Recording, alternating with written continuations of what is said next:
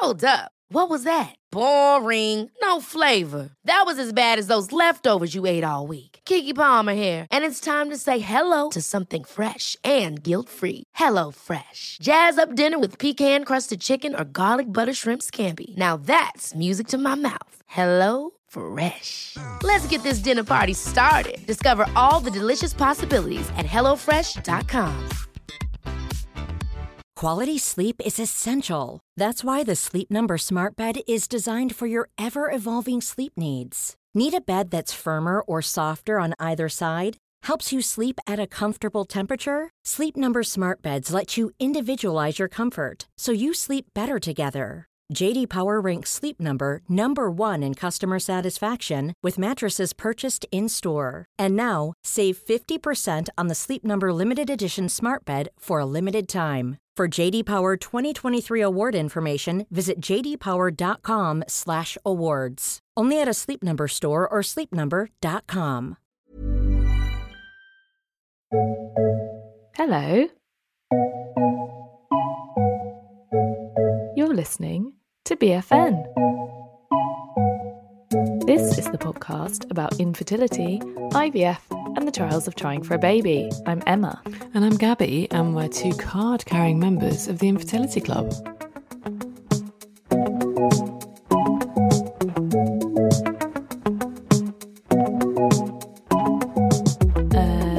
Hello. How are you? I am all right.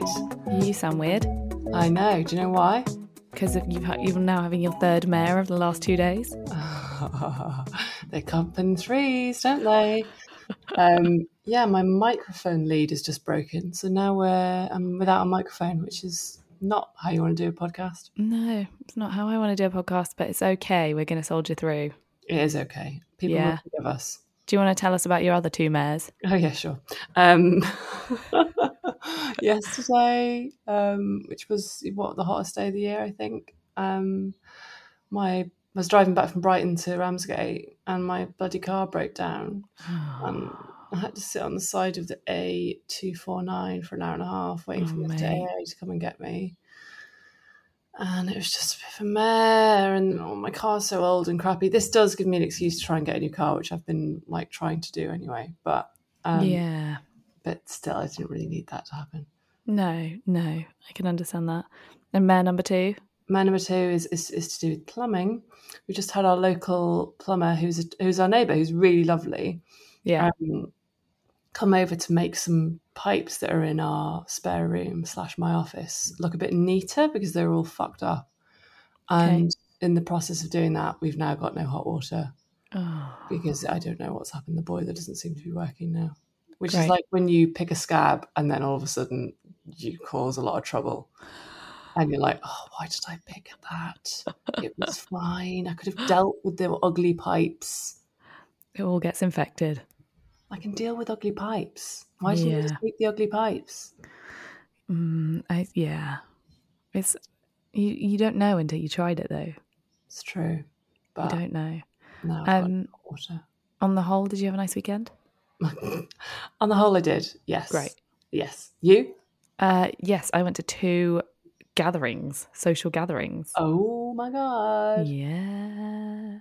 I went to one in London. That London. The big city. To see some friends that I haven't seen for ages. So that was really nice.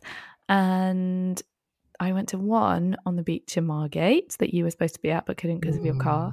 And met some people who looked around our house when we were selling it. Yeah, our friend was telling me that. Yeah, that was funny. That's mad. Oh, I've looked in your house. Yeah, it was really funny. I felt like our position in the social dynamic slightly changed after that. I felt like there was more respect for us. Do you reckon? Yeah, like they liked our house, so they liked us. They didn't like enough to buy it though, did they? No, they didn't. But it's okay. Some other people bought it and we're all happy. Yeah, all's well that ends well. Yeah. You've had no mares. I've had many mares. Yeah. Should we try and get through the rest of this without any more mares? Okay, let's aim for no more mares. Hashtag no more mares. Hashtag no more mares. Should we talk about the show? Let's. What's Yeah. happening today? Okay, so today we've got Liz, first of all. She is talking about PTSD. And in order to make it as soothing as possible, she is in some kind of place, I would like to say a beautiful meadow. She's got birds tweeting. She's got the sound of a gentle breeze. She really knows how to do like a, what's it called? It's mise en scène when it's like on stage, Yeah. right? What's it when it's oral? I don't know, but I do think it sounds great. Yeah, she's very clever. So that's cool. And then we are talking to the amazing Elle Wright. Yes, who you might know as Feathering the Empty Nest. Yeah. She's the author of 2 very brilliant and absolutely heart-wrenching books. The first one is Ask Me His Name, and that is about the death of her very, very young son.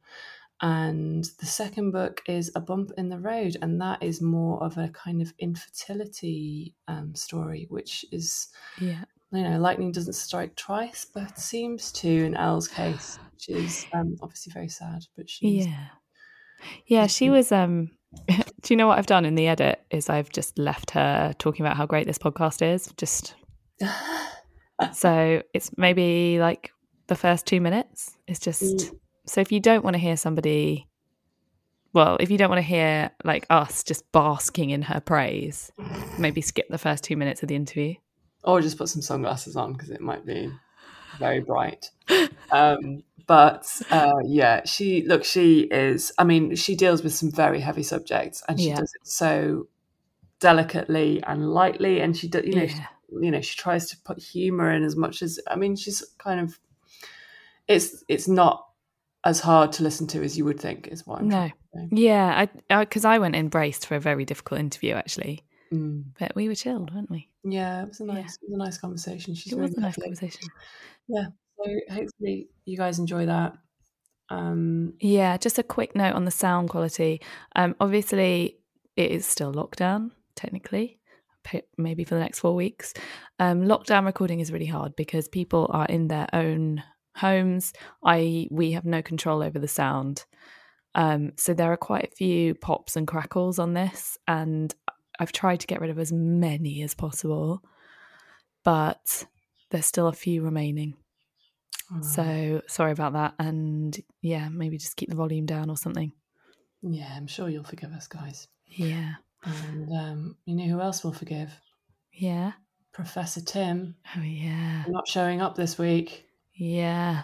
He didn't not show up. We just didn't ask him to show up. Yeah, we gave him a week off.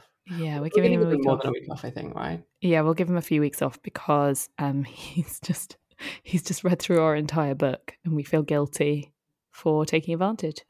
Yes. Essentially. Yes. But on the upshot, we just got an email from him, didn't we? And we've never, listener, you don't know how I know you don't know the ins and outs of how our relationship with Tim Child goes down, but we don't email him directly ever. No. We speak to him, but we don't email him. Yeah. Anyway, and in pops a little fresh missive from Tim Child himself, saying he loved our book. Yeah, we did a little squee, didn't we? Yeah, I was like, oh, it's Tim.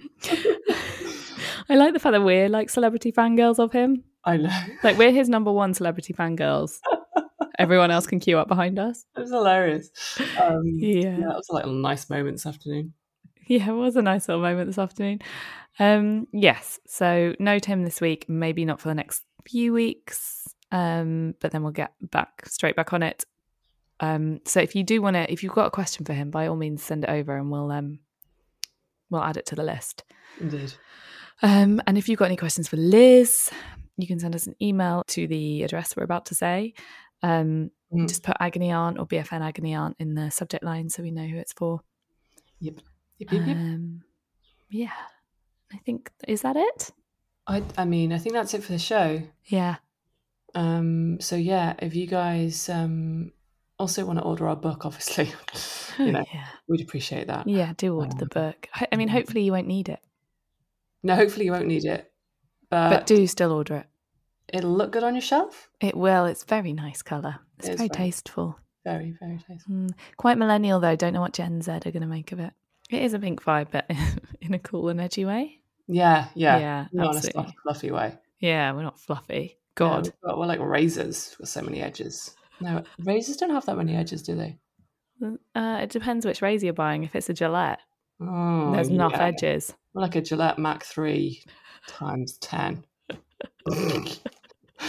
Jesus, sorry guys. On that note, do get in touch and tell us how terrible our dance is. yeah, but don't leave it as a review. Yeah, oh no, don't do that. But do leave nice reviews. Yes, feel free to leave nice reviews. Yeah, but in all seriousness, if you rate and review the podcast, it will help other people to find it. So that's always really great. Yeah, when people do that. Yeah. Otherwise, you can get in touch with us. You can email us. bigfatnegativepodcast@gmail.com. You can Twitter us. @bigfatnegative. You can Instagram us. @bigfatnegative. And that's it. And you can join our newsletter. Oh, yeah, yes. The link of which is in our Instagram and on our website, which is bigfatnegative.com. Yeah, and there's all sorts of other stuff on our website as well, so check it out. As you well know. Mm-hmm. You guys. All right, see you on the other side. Hey, how are you doing? I hope you're doing well and feeling safe. And at the moment, the sun is shining delightfully. So I hope that is the same way you are. Although, actually, I must confess that I'm in the past and you are in the future. So I hope that it remains as sunny as it is now, because that always brightens my mood. Anyway, on to this week's question.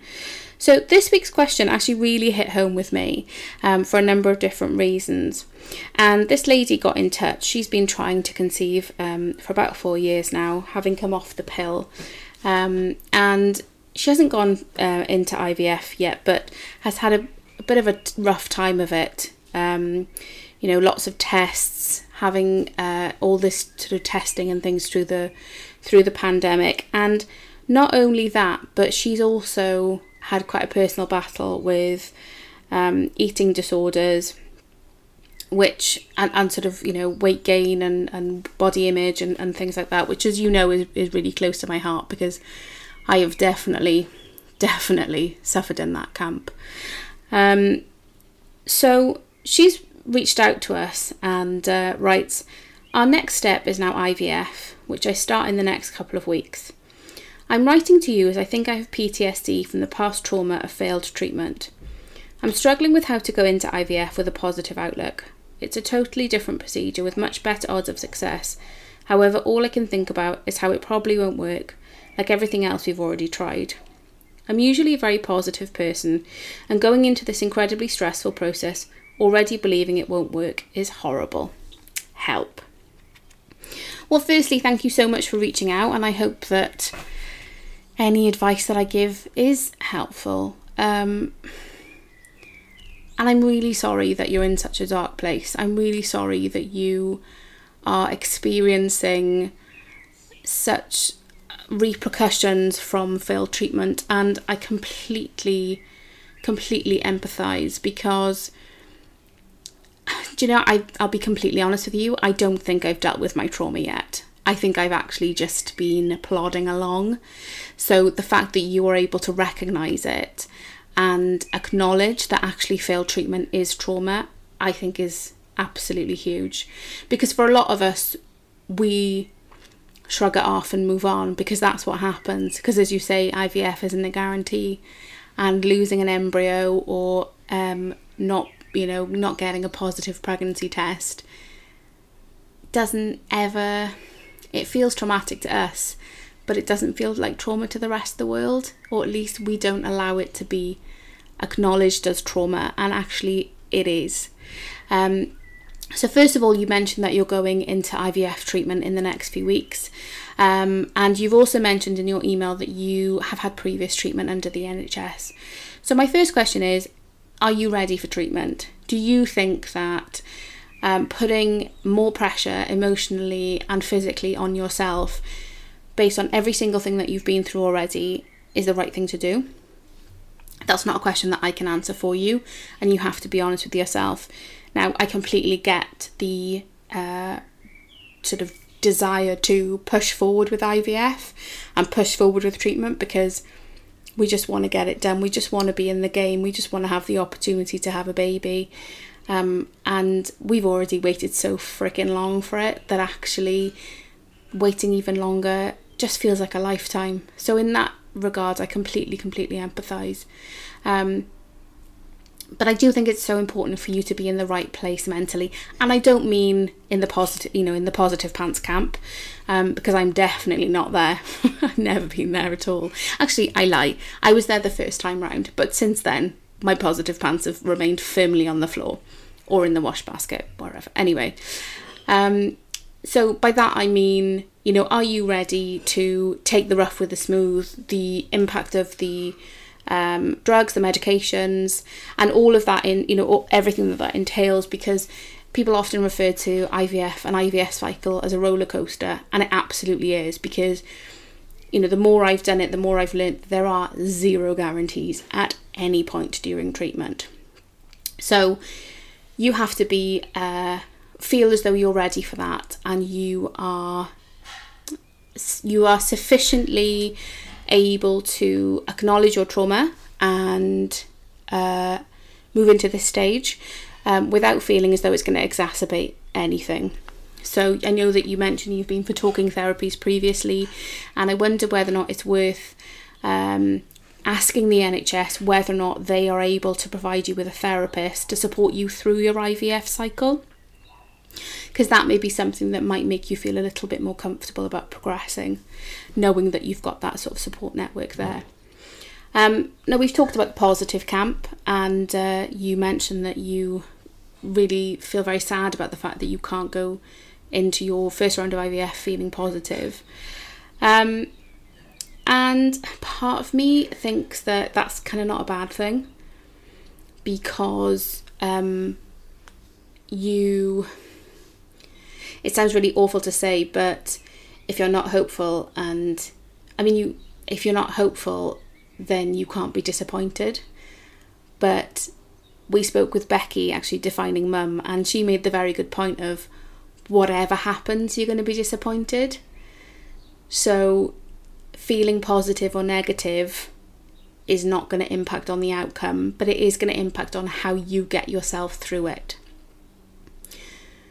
So I'm not by any stretch saying find your positive, because actually if you want to go through it feeling the way that you're feeling, because that is the way that you get through it, that is totally fine. There is no right way to go into IVF, because there are so many unknowns, and given everything that you've experienced in the past, it's no wonder that you feel this way. So my first thing is, it's totally normal to feel that way. My second thing is, actually, sometimes, at the moment, we're, going to embark on our next round, in the next couple of months, and I feel hugely negative about it, because, I've been there before, and I'm fully, as I said, in the negative camp. My positive pants are gone. Now, that's not to say that as soon as we start treatment, as soon as I start taking medications, as soon as we start on that road, that my hope doesn't return, because it invariably will. Because the reason that we're doing this in the first place is because we have got a smidgen of hope and positivity that it will work. So feeling negative and sad about it now doesn't necessarily mean that you will continue the cycle in that way. You'll probably feel a lot of different things, and you have to just let yourself feel it, because I think if you force yourself to feel one way or the other, sometimes that makes it worse. Unfortunately, I don't have any pearls of wisdom as to how to make yourself feel more positive, and I'm certainly not going to suggest that you force yourself to feel more positive or stick on a happy face, because sometimes it's really shit, and actually acknowledging it's really shit and sitting in the sadness for a little while is where you need to be. And sometimes getting through it, like I'm just literally sticking one foot in front of the other through the mud, and I'm pretty sure I'm going to have some sort of not breakdown, but I'm going to kind of have some sort of realization of the enormity of where we've been at the end of wherever we get to, because I haven't been brave enough like you to acknowledge that actually what we've had and what we've been through has been exceptionally traumatic. So I actually think acknowledging it in the first instance is really, as I said, really brave. I feel as though this hasn't been much of an advice, more of a, I get it, you're not alone. And I kind of hope that helps. So even though I haven't given you necessarily any tips and tricks to make yourself feel more positive, because I don't necessarily think that it'll help. Because it's not that it'll help, sorry, I don't mean that, because I know that there are individuals who, you know, really benefit from positive mental attitude and it really helps them to get through. So I don't mean to dismiss that at all. But what I mean is occasionally your thoughts and feelings, how you feel, negativity, positivity, it won't impact the outcome. It won't.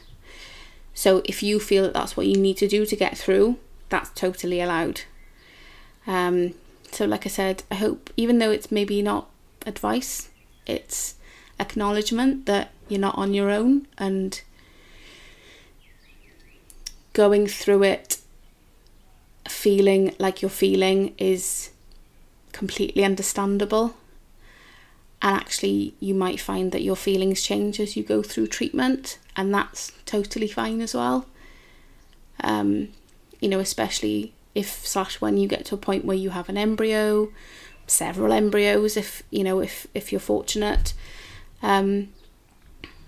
you can't help but have a little shred and sliver of hope that one of those is going to be your take-home baby. So it'll be there. It's just really, really deep down. And I just hope that you are kind to yourself and listen to what you need, and don't judge yourself, and look after yourself and take great, great care. Until next time, everyone. Bye.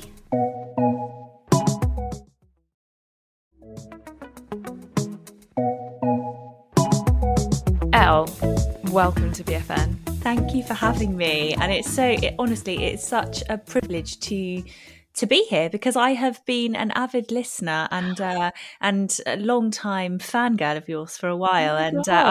I have written about the podcast in the back of the book as a reference for people to use as support. So God, how did I not see that? I did. Thank you so much. You're very, very kind. Honestly, there were times when I was kind of on this, I hate the word journey, as most of us do, but you know, and your friends kind of want to get it and they can't get it, and just listening to you two be so, you know, open and candid, and the conversations that you were having just has really, really helped me. So I just want to say thank you. Oh, Elle, I'm not a huge fan of kind of comparing experiences, but I do feel like what you've been through and what we've been through is slightly like different. It's different. But I think I also think that we could offer you support from our place of less gravity. Is that the right phrase? I just think that there are so many crossovers in emotions, like regardless of what the actual direct experience is. And I found that, you know, going through IVF after having conceived Teddy naturally, and the emotions of grief that I had after he died, I felt that the IVF process there were so many crossovers in the grief that I felt. So, you know, I don't think that to lessen kind of one experience against another is, because I found that IVF was one of the hardest things I ever walked through, and that's saying something when you know. That is definitely saying something. Yeah. Gosh, well, we should probably start somewhere in the beginning. Yeah. Okay. So, Emma, should you do it or should I? I'll do it. I love that there's this pause these days. We're like, who's going to ask the question? The question is, Elle, tell us about your journey. Okay, so the journey was 2014, not long after my husband and I were married. We bought a house, and we decided that was the perfect time to embark on, you know, trying for a family. And we were incredibly lucky that we fell pregnant within the first year. So it was about 10 months before I found out we were expecting. our first baby. And 10 months, even at that time, I remember in that time, a lot of friends had started trying at the same time, and they all just seemed to like sneeze and get pregnant. And I was like, what the fuck's going on here? And I knew that I'd always had sort of polycystic ovaries on and off. And, I'd had periods that had kind of done a runner in my 20s at times. And I just thought, okay, maybe this is going to take me a bit longer. And I was chuffed after 10 months, to be honest, because that was kind of the upper limit of what I was sort of expecting and able to wait at the time. And I was really fortunate. I had a really healthy, happy, blissfully happy pregnancy. And then when Teddy was born in May 2016, so it's coming up for 5 years next month, he fell sort of really unwell in the hours after he was born, so during the night, and he stopped breathing. And he was subsequently transferred to a neonatal unit at a neighbouring hospital, where he was cared for 3 days before he died. So they removed his life support 3 days later. And it wasn't really a decision, as it, it wasn't like, oh, shall we do this? Can we do this? It was, he's being kept alive entirely by machines, and he's not improving, he's deteriorating, and we don't know what's wrong with him, and we don't have a cure because we don't know what's wrong with him. And so that really is where the kind of story of where I find myself now began.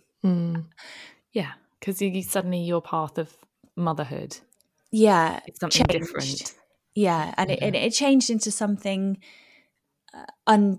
sort of unrecognisable to what I had expected over that spring and summer, and I felt just really lonely, and sort of all my friends around me were experiencing what I had hoped to be experiencing during that time, and I was on maternity leave, which was even weirder.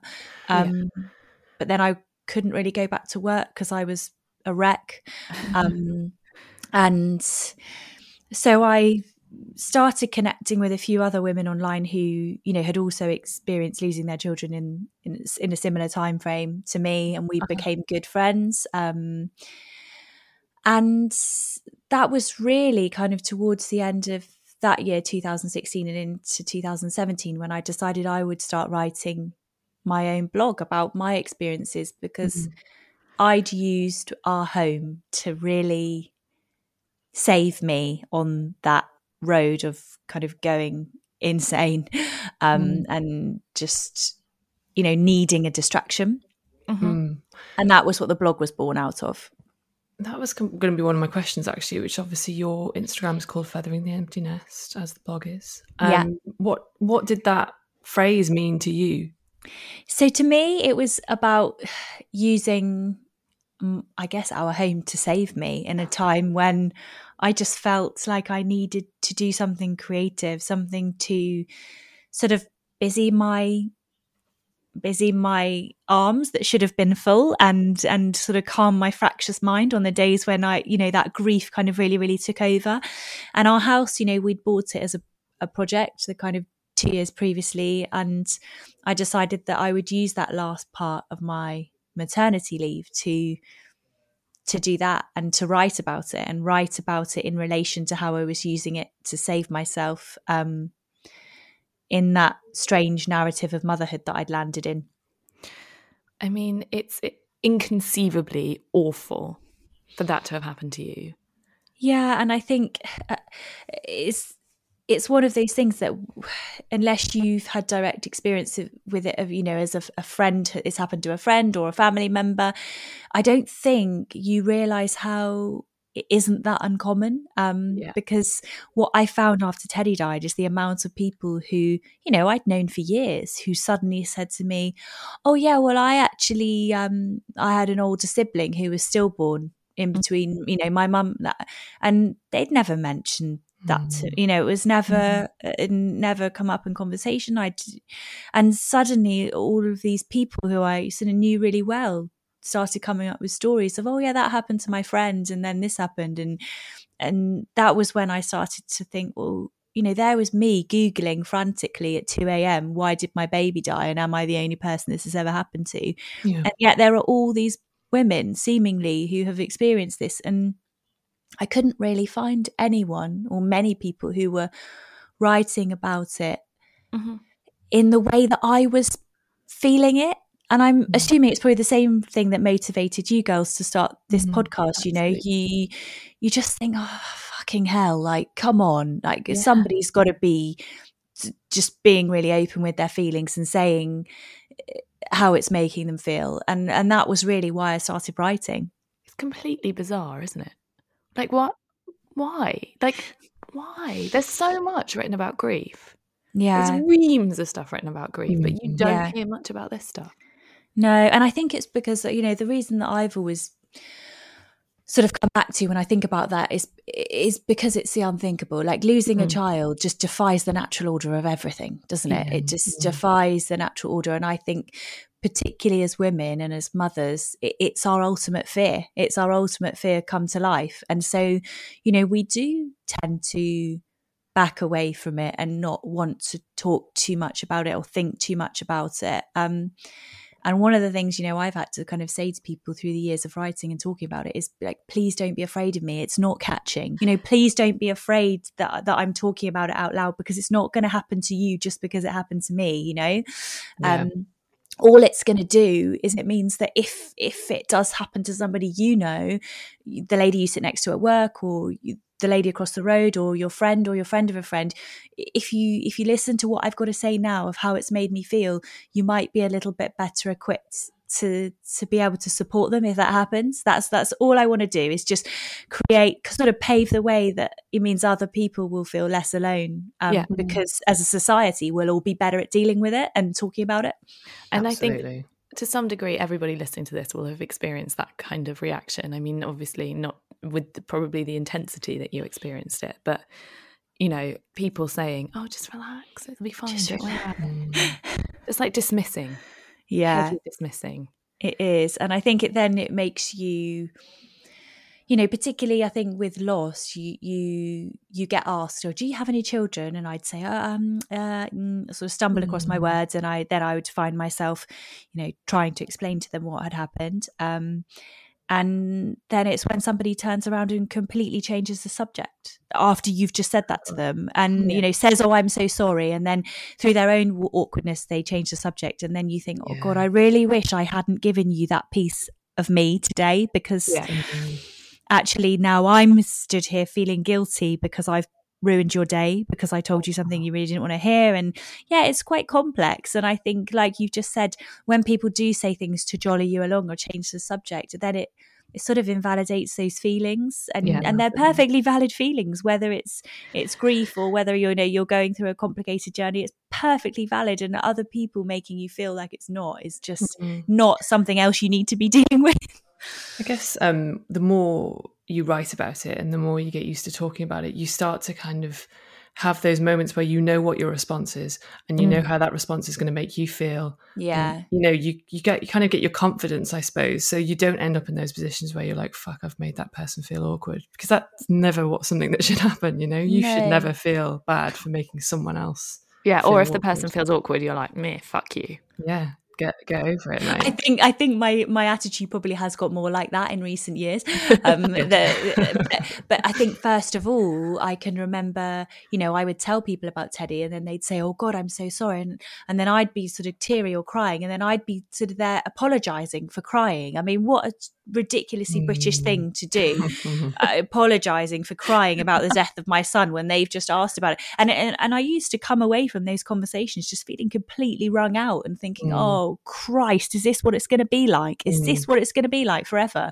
And of course, you know, it's not like that forever. There are days when sometimes it's more difficult to articulate, but then there are days where I can talk really openly and freely and I don't cry. And it's not because I'm not sad and I don't carry that sadness around with me. You just get better at talking about it and better at carrying it. Yeah. What, I mean, just out of interest, what were the good reactions? What kind of, you know, what were the good responses that you came away thinking they responded really well?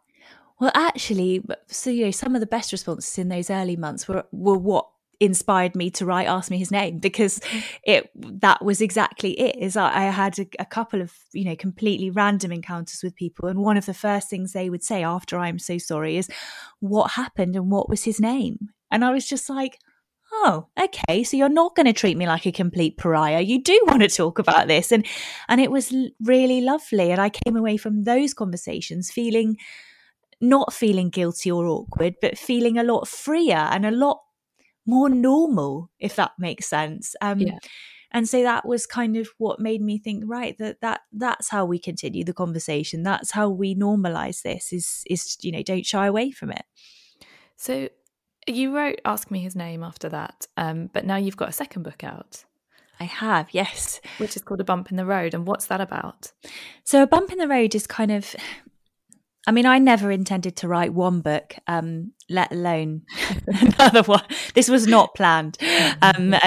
This has really snowballed, to be honest. And I said after Ask Me His Name that I wouldn't write another book because I didn't have anything else to say on the matter. Like I didn't, that book encompassed all of my thoughts and feelings around loss and losing Teddy and what it felt like to be a bereaved parent. And although that might change or evolve in the years to come, that was what I needed to write at the time to express to people what it feels like to lose a child. What I didn't anticipate was actually that wasn't going to be the end of the shite that the universe was choosing to throw at me. And so what I had hoped would be a fairly uncomplicated and swift journey into having another baby for us became something a lot more complicated, which unfortunately. When you're ready to pop the question, the last thing you want to do is second guess the ring. At BlueNile.com, you can design a one-of-a-kind ring with the ease and convenience of shopping online. Choose your diamond and setting. When you find the one, you'll get it delivered right to your door. Go to BlueNile.com and use promo code LISTEN to get $50 off your purchase of $500 or more. That's code LISTEN at BlueNile.com for $50 off your purchase. BlueNile.com, code LISTEN. Mom deserves the best, and there's no better place to shop for Mother's Day than Whole Foods Market. They're your destination for unbeatable savings, from premium gifts to show-stopping flowers and irresistible desserts. Start by saving 33% with Prime on all body care and candles. Then get a 15-stem bunch of tulips for just $9.99 each with Prime. Round out Mom's menu with festive rosé, irresistible berry chantilly cake, and more special treats. Come celebrate Mother's Day at Whole Foods Market. There's never been a faster or easier way to start your weight loss journey than with PlushCare. PlushCare accepts most insurance plans and gives you online access to board-certified physicians who can prescribe FDA-approved weight loss medications like Wegovy and Zepbound for those who qualify. Take charge of your health and speak with a board-certified physician about a weight loss plan that's right for you. Get started today at plushcare.com/weight-loss. That's plushcare.com/weight-loss. plushcare.com/weight-loss. Involved secondary infertility, which was unexplained. And then we went down the road of drugs and hormone therapy and all those things. All the good stuff before we reached the point of IVF. It's really about what that looked like over those sort of 4 years between Teddy dying and the arrival of our daughter last summer. Well, congratulations, by the way. Thank you. It's the most wonderful news. Yeah, thank you. So what happened then? So you said you didn't go straight to IVF. What was your fertility treatment journey like? So I actually did fall pregnant about 4.5 months after Teddy died. And, obviously we were over the moon because we didn't really anticipate that that would happen so quickly. And everything looked really good in early pregnancy. But at the beginning of 2017, we were given a diagnosis, which unfortunately meant that we had a termination for medical reasons with that baby at just shy of 15 weeks. And to be honest, it was earth-shattering. It really, really was. And I think to experience that amount of grief and sort of unexplained grief, nobody could tell me why this stuff kept happening to us. There was no genetic reason why we would, be going through that. Do you think there was a reason? Like, do you think there was a reason that just wasn't diagnosed? I don't think so, because what Teddy had was a metabolic condition and what the other baby had was something completely different. And there was no connection. They couldn't, we had all of our genetics screened through South Thames genetics team, because they, for scientific reasons, they wanted to screen us to help with their research as to why Teddy had the condition he had. So, we weren't getting preferential treatment or anything. It was really to help them with their research into why babies die neonatally. So we knew there was nothing wrong. It was like, and then everyone uses that age-old, and lightning never strikes twice. And then it did, and you're like, well, fuck's sake, it can. Stop saying that. How's that supposed to make you feel? Like, should I feel blessed? Yeah, I'm just perpetually unlucky then. Thanks. Yeah. And so then after that, what sort of transpired at the beginning of 2017 and in the first half of that year is my periods didn't come back at all. And of course, after the first sort of month, 6 weeks, I thought, well, I must be pregnant again. No. And then I had another operation because there was sort of they call it retained products of pregnancy, which sounds so inhuman, doesn't it? Stop doing that. And I had another operation, and then, this went on. And as we kind of came towards the end of 2017, that was really when my consultant said, from the sort of end of that summer, beginning of autumn, well, we really need to start thinking about some sort of hormone therapy treatment to try and get things going, because your body's it's not doing it. So we did that for 6 months, and I think the second half of that 6 months we had some metformin thrown in, for fun. maybe for 3 or 4 months. Just an extra party there. Which did absolutely bugger all, other than just make me shed a load of weight and look horrendously ill, and just that was about it, really. And then the hormones got dropped, the metformin dosage came down, and we threw some Clomid into the mix. Oh God, that is the worst. That was Very not bad. a nice drug to be on. I really didn't enjoy that one. No. It really messes with the mood. It really, it's a mood killer, isn't it? Literally. Yeah, literally. And so we did that for 6 months, which took us to kind of the end of the summer before we went through our IVF sort of application process, as it were, before we started our first round at the end of that year. That round was a bit of a non-starter, a bit of a non-event. I was like the lowest responder going, which they couldn't understand because my AMH was really high, and they just couldn't really get their heads around what was going on. So I just grew one massive fuck off follicle, which came to nothing. Just turned into a follicular cyst, actually, which was that's fun. Yeah, I know. And so we didn't make it to like egg retrieval or anything like that. And it was kind of, it's just before another Christmas, and I just remember thinking, this is taking the piss now. Like, why do we always get bad news over December? It's never. So a lot of people have that, Yeah, a lot of people Christmas is ruined. Christmas was cancelled so many years. I was just like, I'm getting, just might as well strike it out of the calendar, because I'm getting so annoyed by this point. And so that was the first one, and then we started again beginning of 2019, and we did another full round, but they decided to change the protocol to a long protocol and do buserelin. Well, if I thought Clomid turned me into a crazy woman, then I was in for. It's just a dream. Right. No, and so we did that one. It's kind of like you feel like you should have a bingo card, don't you, when you're going through all of this, like stamping your way through all the drugs that they've pumped you with. Yeah, I feel like I've got a lot on there. Yeah. Really.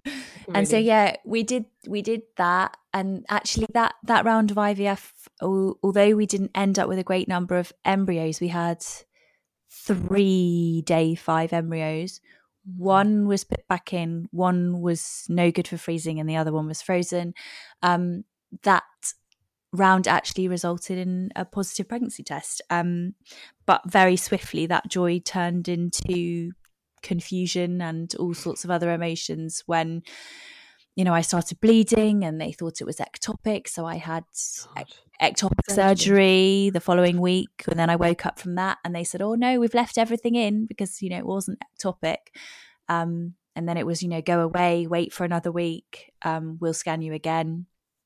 Then it was, and it kind of went from there to being a miscarriage to not a miscarriage to, you know, eventually it transpired it was a miscarriage of twins. I thought one thing that was really interesting from that incident in the book was how you went for surgery. Yeah. Ectopic surgery. They said it's not an ectopic, it's fine. And you had bleeding, right? Yeah. Then you went, the hospital scanned you. Yeah. And they said, oh, it's a miscarriage. And you were like, what, 5.5 weeks at this point, right? Yeah. So they scanned you, said it is a miscarriage. Yeah. And they were just like, right, well, because of your history of, as you said, retained products, we're going to book you in for surgery. So, and you said, no. And I thought that was really interesting because I don't know many people that would have the gumption to do that. What made you make that decision to just say, no, I need a break. I need to take a pause. I need to talk to my husband and come back and then we'll talk about it. I think it was the fact that we had been through so much to get to this point again of having a positive pregnancy test. You know, we were a couple of months away from Teddy's 3rd birthday and I'd just been through, you know, a year of every drug it felt like under the sun. And you know what it's like. We do a long protocol. It's not a few weeks out of your life. We were 2.5 months into this process, and to just be told, okay, well, we'll book you in tomorrow and we'll, you know, that will be over with. I just wasn't going to give up that easily. I'm the most stubborn person at the best of times, and I just thought something doesn't feel right. It didn't feel right. And you know when you just get that feeling in your gut, no, I'm not going to go along with this today. And I just said to them, if you don't mind, I'm not going to sign that paperwork and I'm actually leaving. And they were like, and you know, they what do you say to that woman? And I guess I kind of in my head thought, well, you know, if it is a miscarriage and I'm already bleeding a bit, maybe if that's what it is, it will intensify over the next 24 hours. You know, I felt fine in myself. I didn't feel unwell. And I just wanted to call, I guess it was just a case of kind of advocating for myself and thinking, right, I need to call the IVF clinic. I need to get a second opinion and I want them to have a look. You know, they were the one that put this baby in there. Let's see what they think. That was kind of my thinking. And I think IVF clinics, I mean, I may be generalizing grossly from 2 episodes I know of, but tend to be a little bit more cautious when thinking about miscarriages. I think you're right. I don't think that's generalizing, and I think it's because they have seen it all, right? They've seen people fall pregnant or keep pregnancy in the most unlikely experiences, which have involved, you know, heavy bleeding and all kinds of things, and yet still that baby manages to somehow hang in there. And so I think they are a little bit more cautious with how they treat you and the time they give you and, you know, what they're looking for within that time frame of an early scan. It's interesting because, you know, we get a lot of emails from people who are kind of questioning like, oh, my doctor said that I'm having a miscarriage, but I don't think I am. Or we get a lot of people saying like, you know, I tried really hard to believe that I wasn't having it. Like I pretended it wasn't happening. I think we spoke to Samantha Bush, who was like, I told myself this one's a fighter.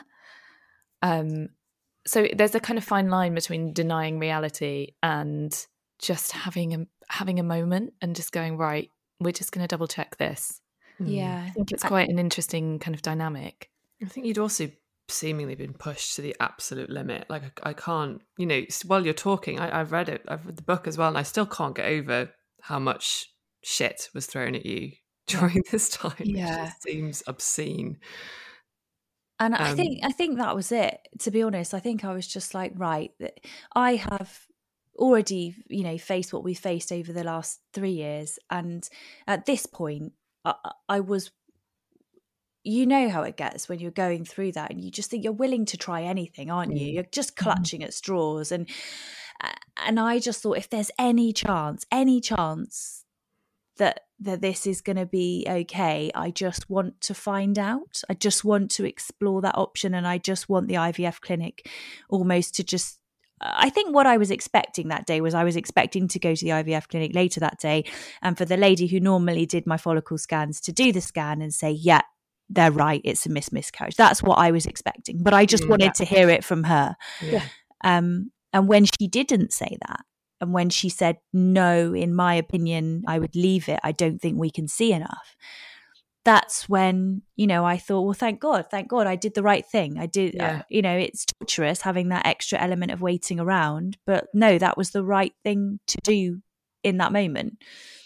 Yeah. We always kind of tell people we should be advocating for ourselves like that, and I think that's a great example of that.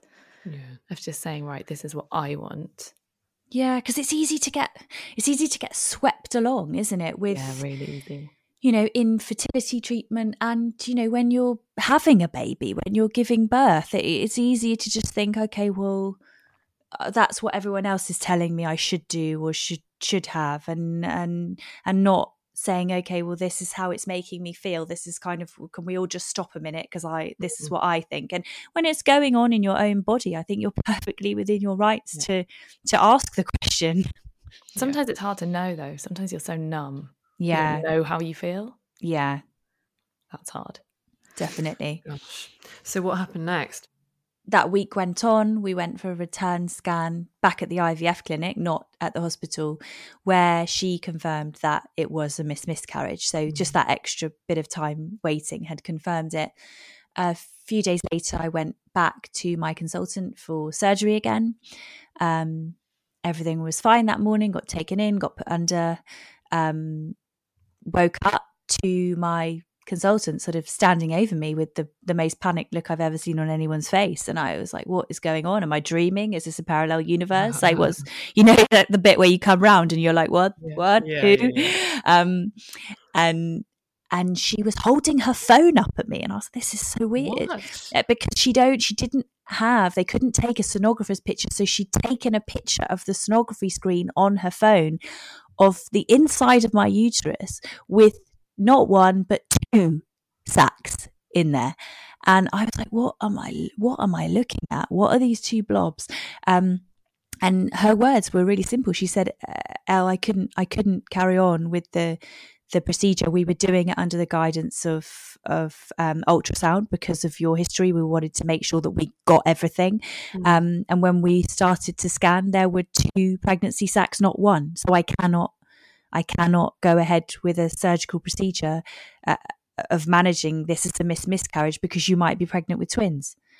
And I'll be honest, at that point, I didn't know which way was up. I did not know.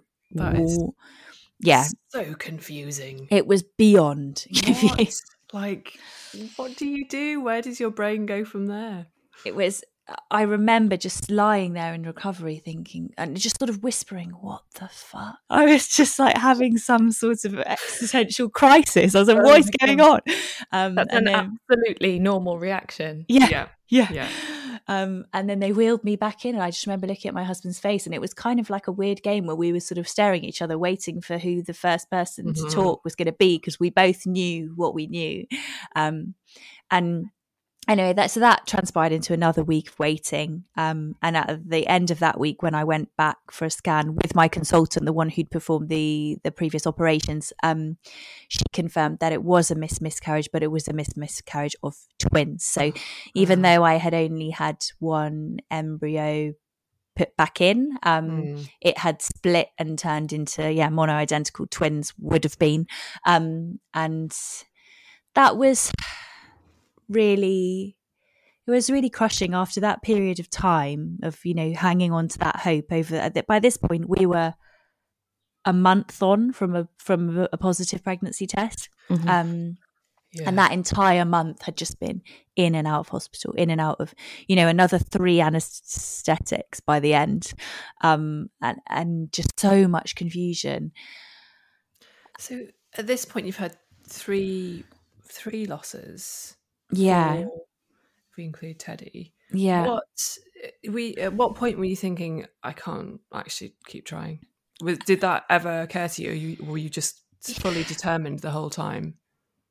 I think it came in waves, you know, and I think probably most people who've been through any kind of fertility treatment and loss thrown into the mix, if they were really being true to themselves, would say that there are moments where you just think, no, fuck this. I literally can't put myself through this again. It's too hard. And although you ache for it so much and it's what you want so much, there comes a point, doesn't there, when, you know, you just think, what I don't understand. What is this some sort of sign that I shouldn't be doing this, because it just seems to end so badly every time. And I think it was after that experience, you know, a couple of months later, was 6 weeks later, we went to Cornwall over Teddy's birthday, and it would have been his 3rd birthday, and I remember just sobbing all day on his birthday, like on the kitchen floor of the house, and just crying my heart out, because I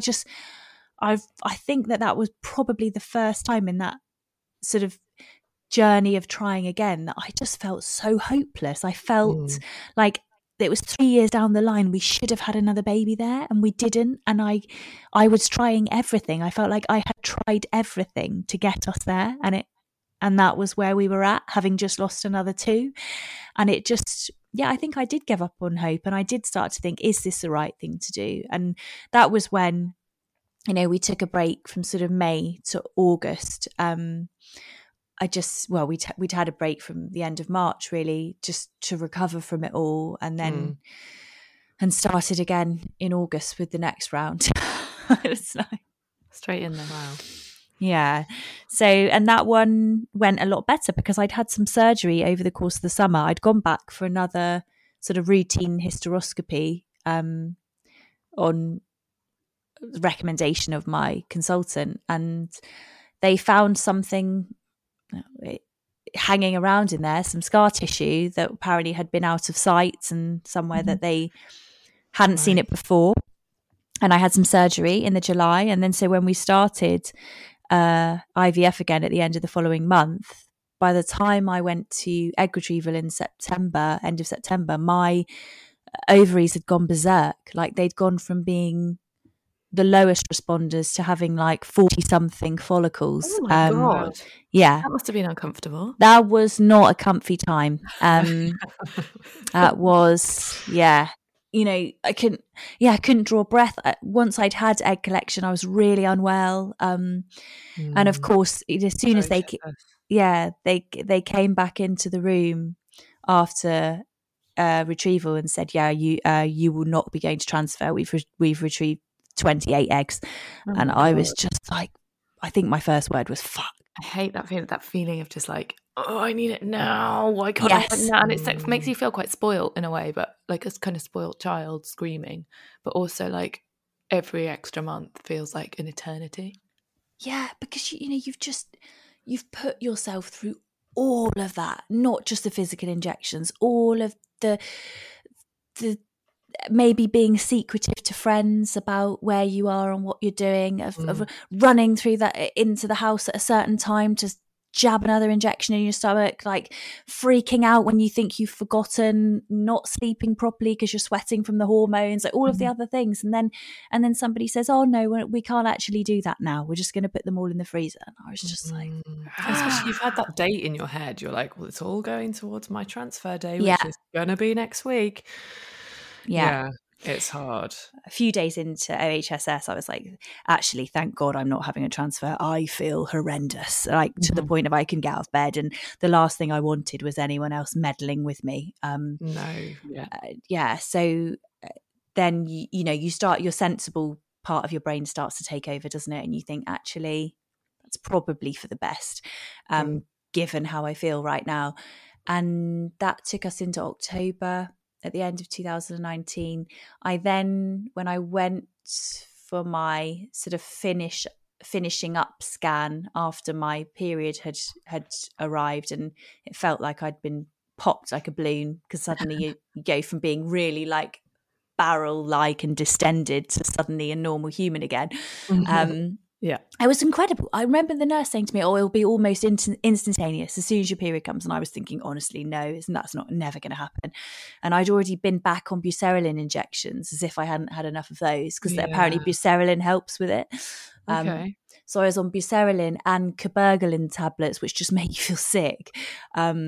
It was actually just your period showing up that made you feel like a million times better.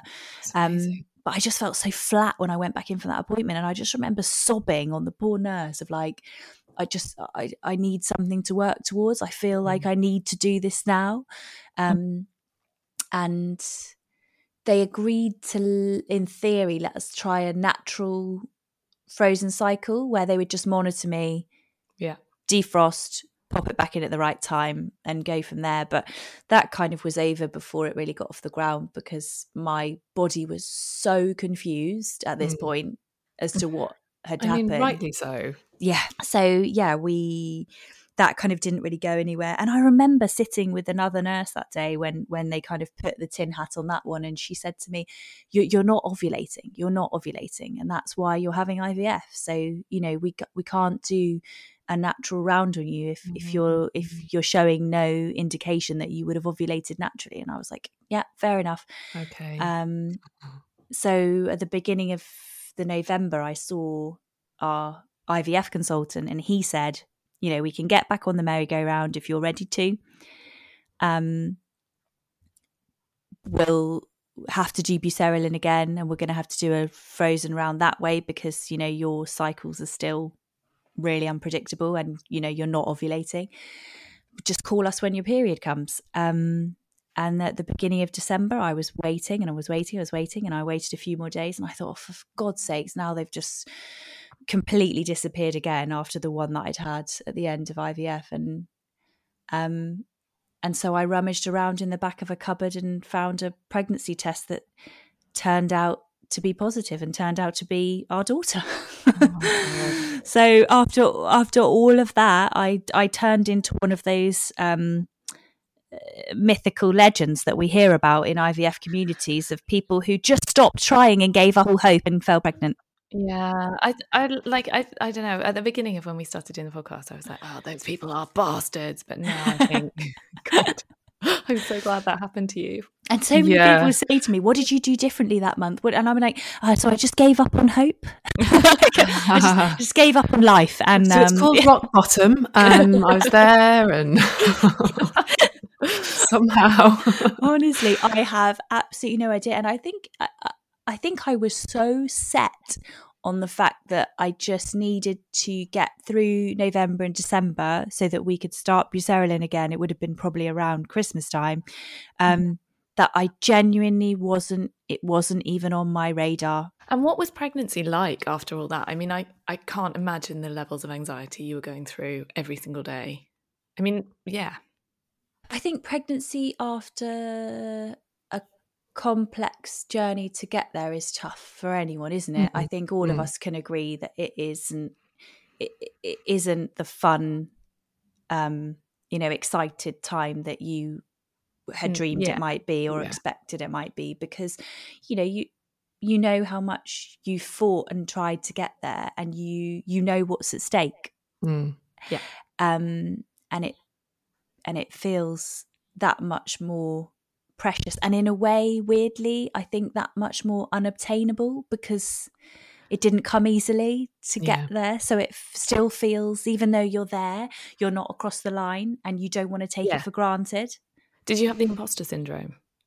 Totally. And I also had really bad survivor's guilt, because I knew that there were so many other friends who'd become really good friends over that period of time who were, I was around sort of 20 weeks when we went into lockdown, over 20 weeks, I think. And I hadn't really told that many people. And in that time, in that sort of late February, early March, all my friends going through IVF were having their transfers cancelled. Yeah. And I was thinking, fuck, how do I tell them? So yeah, anxiety, I think particularly after a full-term loss, like neonatal death, there isn't ever a time in that pregnancy that your anxiety starts to dissipate at all, because you're almost ramping up to the worst bit happening at the end. Yeah. Well, that's it. I mean, when I was pregnant, there were like, I think I started off super anxious and then it ebbed as the pregnancy went on. And then by the end, I was able to convince myself that it was going to be fine. Yeah. Whereas I feel like with you probably had another peak towards the end, right? Definitely. Those last few weeks, certainly the last month, it was really hellish, actually. And I think we'd gone through lockdown sort of March, April, May, and we were kind of coming out into the world in June. You know, we were allowed to see people in the garden and whatnot, weren't we? Mm-hmm. And then July was when, you know, people really started coming out into the world and filling the beaches around the UK. And there was me still sitting in my house rocking backwards and forwards because I just felt so terrified to have anybody say to me, "Oh, is it your first baby?" Like everyone does when they're making lovely chit chat with you when you're pregnant. And I couldn't. I didn't. God. So other than, you know, when my husband wasn't working at the weekends and we'd maybe do a super early morning trip to the beach, like before anyone else in the world was up, but purely because, you know, I just couldn't face it. I didn't do anything else. Monday to Friday, I literally just did the same thing that I'd done in lockdown. Just got up, walked the dogs super early, and then spent the rest of the time pottering around in the garden and, you know, doing a few work emails, and that was it, really. I mean, was there anything that, if there's someone listening that's experiencing pregnancy after loss now, was there anything in particular that you found helpful if you were going to give like one piece of advice? I think obviously it's different for everyone, and I can't speak for everyone. But one thing that I found useful to tell myself, you know, advice I would give myself when I was going through that, was not to try and do that typical thing in pregnancy where we're thinking trimester to trimester or week to week, or, you know, I'm, you know, an app in my phone telling me I'm this many weeks and the baby's big as a, I don't know, Hass avocado or whatever it is. They do some wacky ones now, don't they? Tell you it's as big as something completely random. There were most days, particularly at the beginning and particularly towards the end, where I just had to make it through one day at a time. And that sounds really cliche, but it really was a case of if I can wake up tomorrow morning and baby's still moving and I still feel okay, then we've done another day.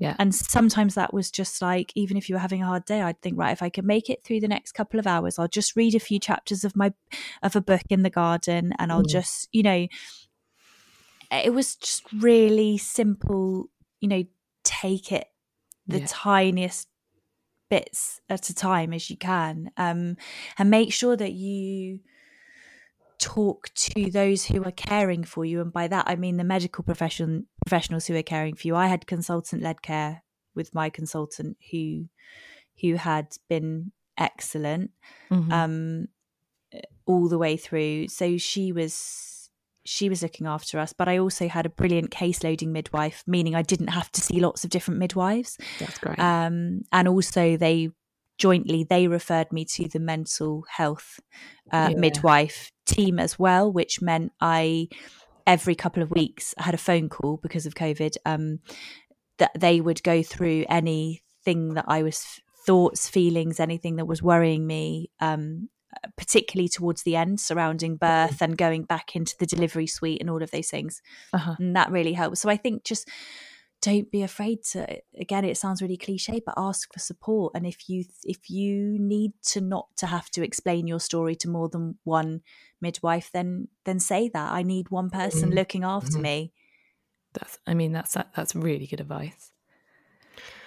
The old "today I am pregnant" as well is really good. Yeah, like, and that right now I'm pregnant, and that's enough for now. And that's enough, because otherwise, you get that people, when you do see people say well-meaning things like, "Oh, don't try not to worry because you don't want to stress the baby out." Oh, brilliant! Mm-hmm. Thanks for adding that one into the mix. Yeah. As if I don't feel guilty enough that I'm not enjoying every moment of this pregnancy like I did with my last. And now I should feel guilty that I'm maybe damaging my baby along the way. And you're like, oh Christ, God. like what? Yeah.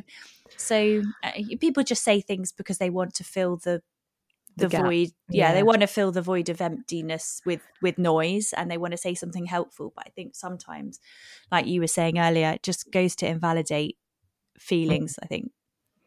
Well, Elle, thank you so much for coming on. It's been, we've got a really long list of questions that we haven't asked you yet. Oh, sorry, my answers are so like... No, it's great. It's just, it's really like, it's a real privilege that you've come and shared your story with us. Yeah, It's absolutely. just an amazing one.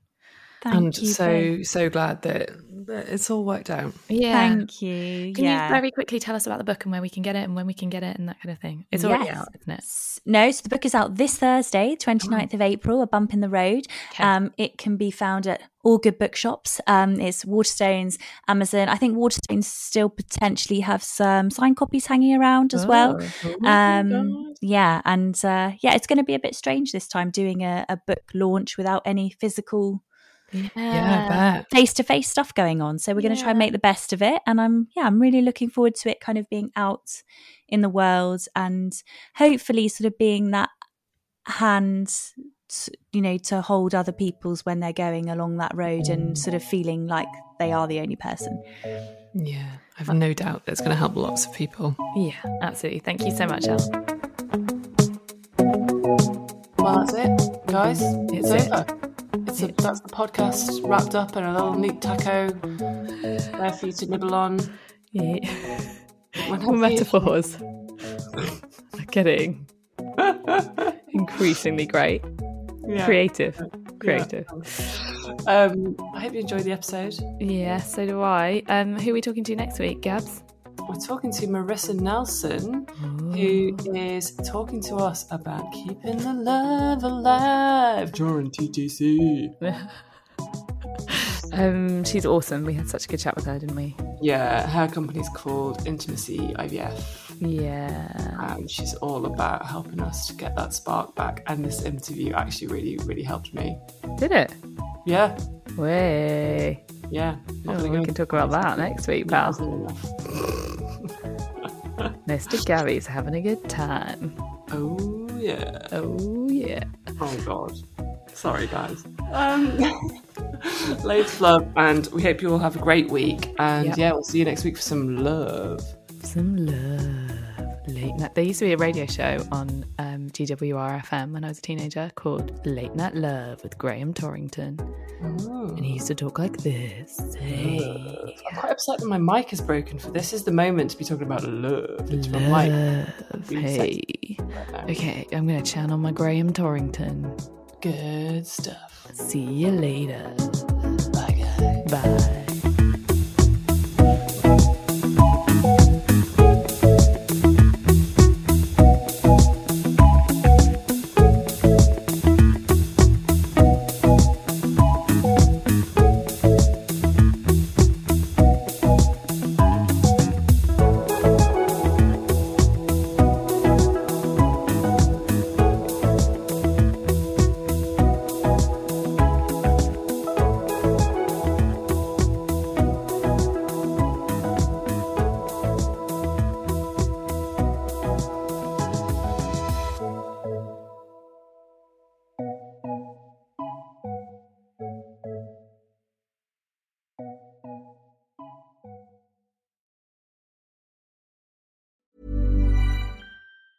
Hi, I'm Daniel, founder of Pretty Litter. Did you know cats tend to hide symptoms of sickness and pain? I learned this the hard way after losing my cat, Gingy. So I created Pretty Litter, a health monitoring litter that helps detect early signs of illness by changing colors, saving you money and potentially your cat's life. Pretty Litter is veterinarian developed, and it's the easiest way to keep tabs on your fur baby's health right at home. Go to prettylitter.com and use code ACAST for 20% off your first order and a free cat toy. Terms and conditions apply. See site for details. Even when we're on a budget, we still deserve nice things.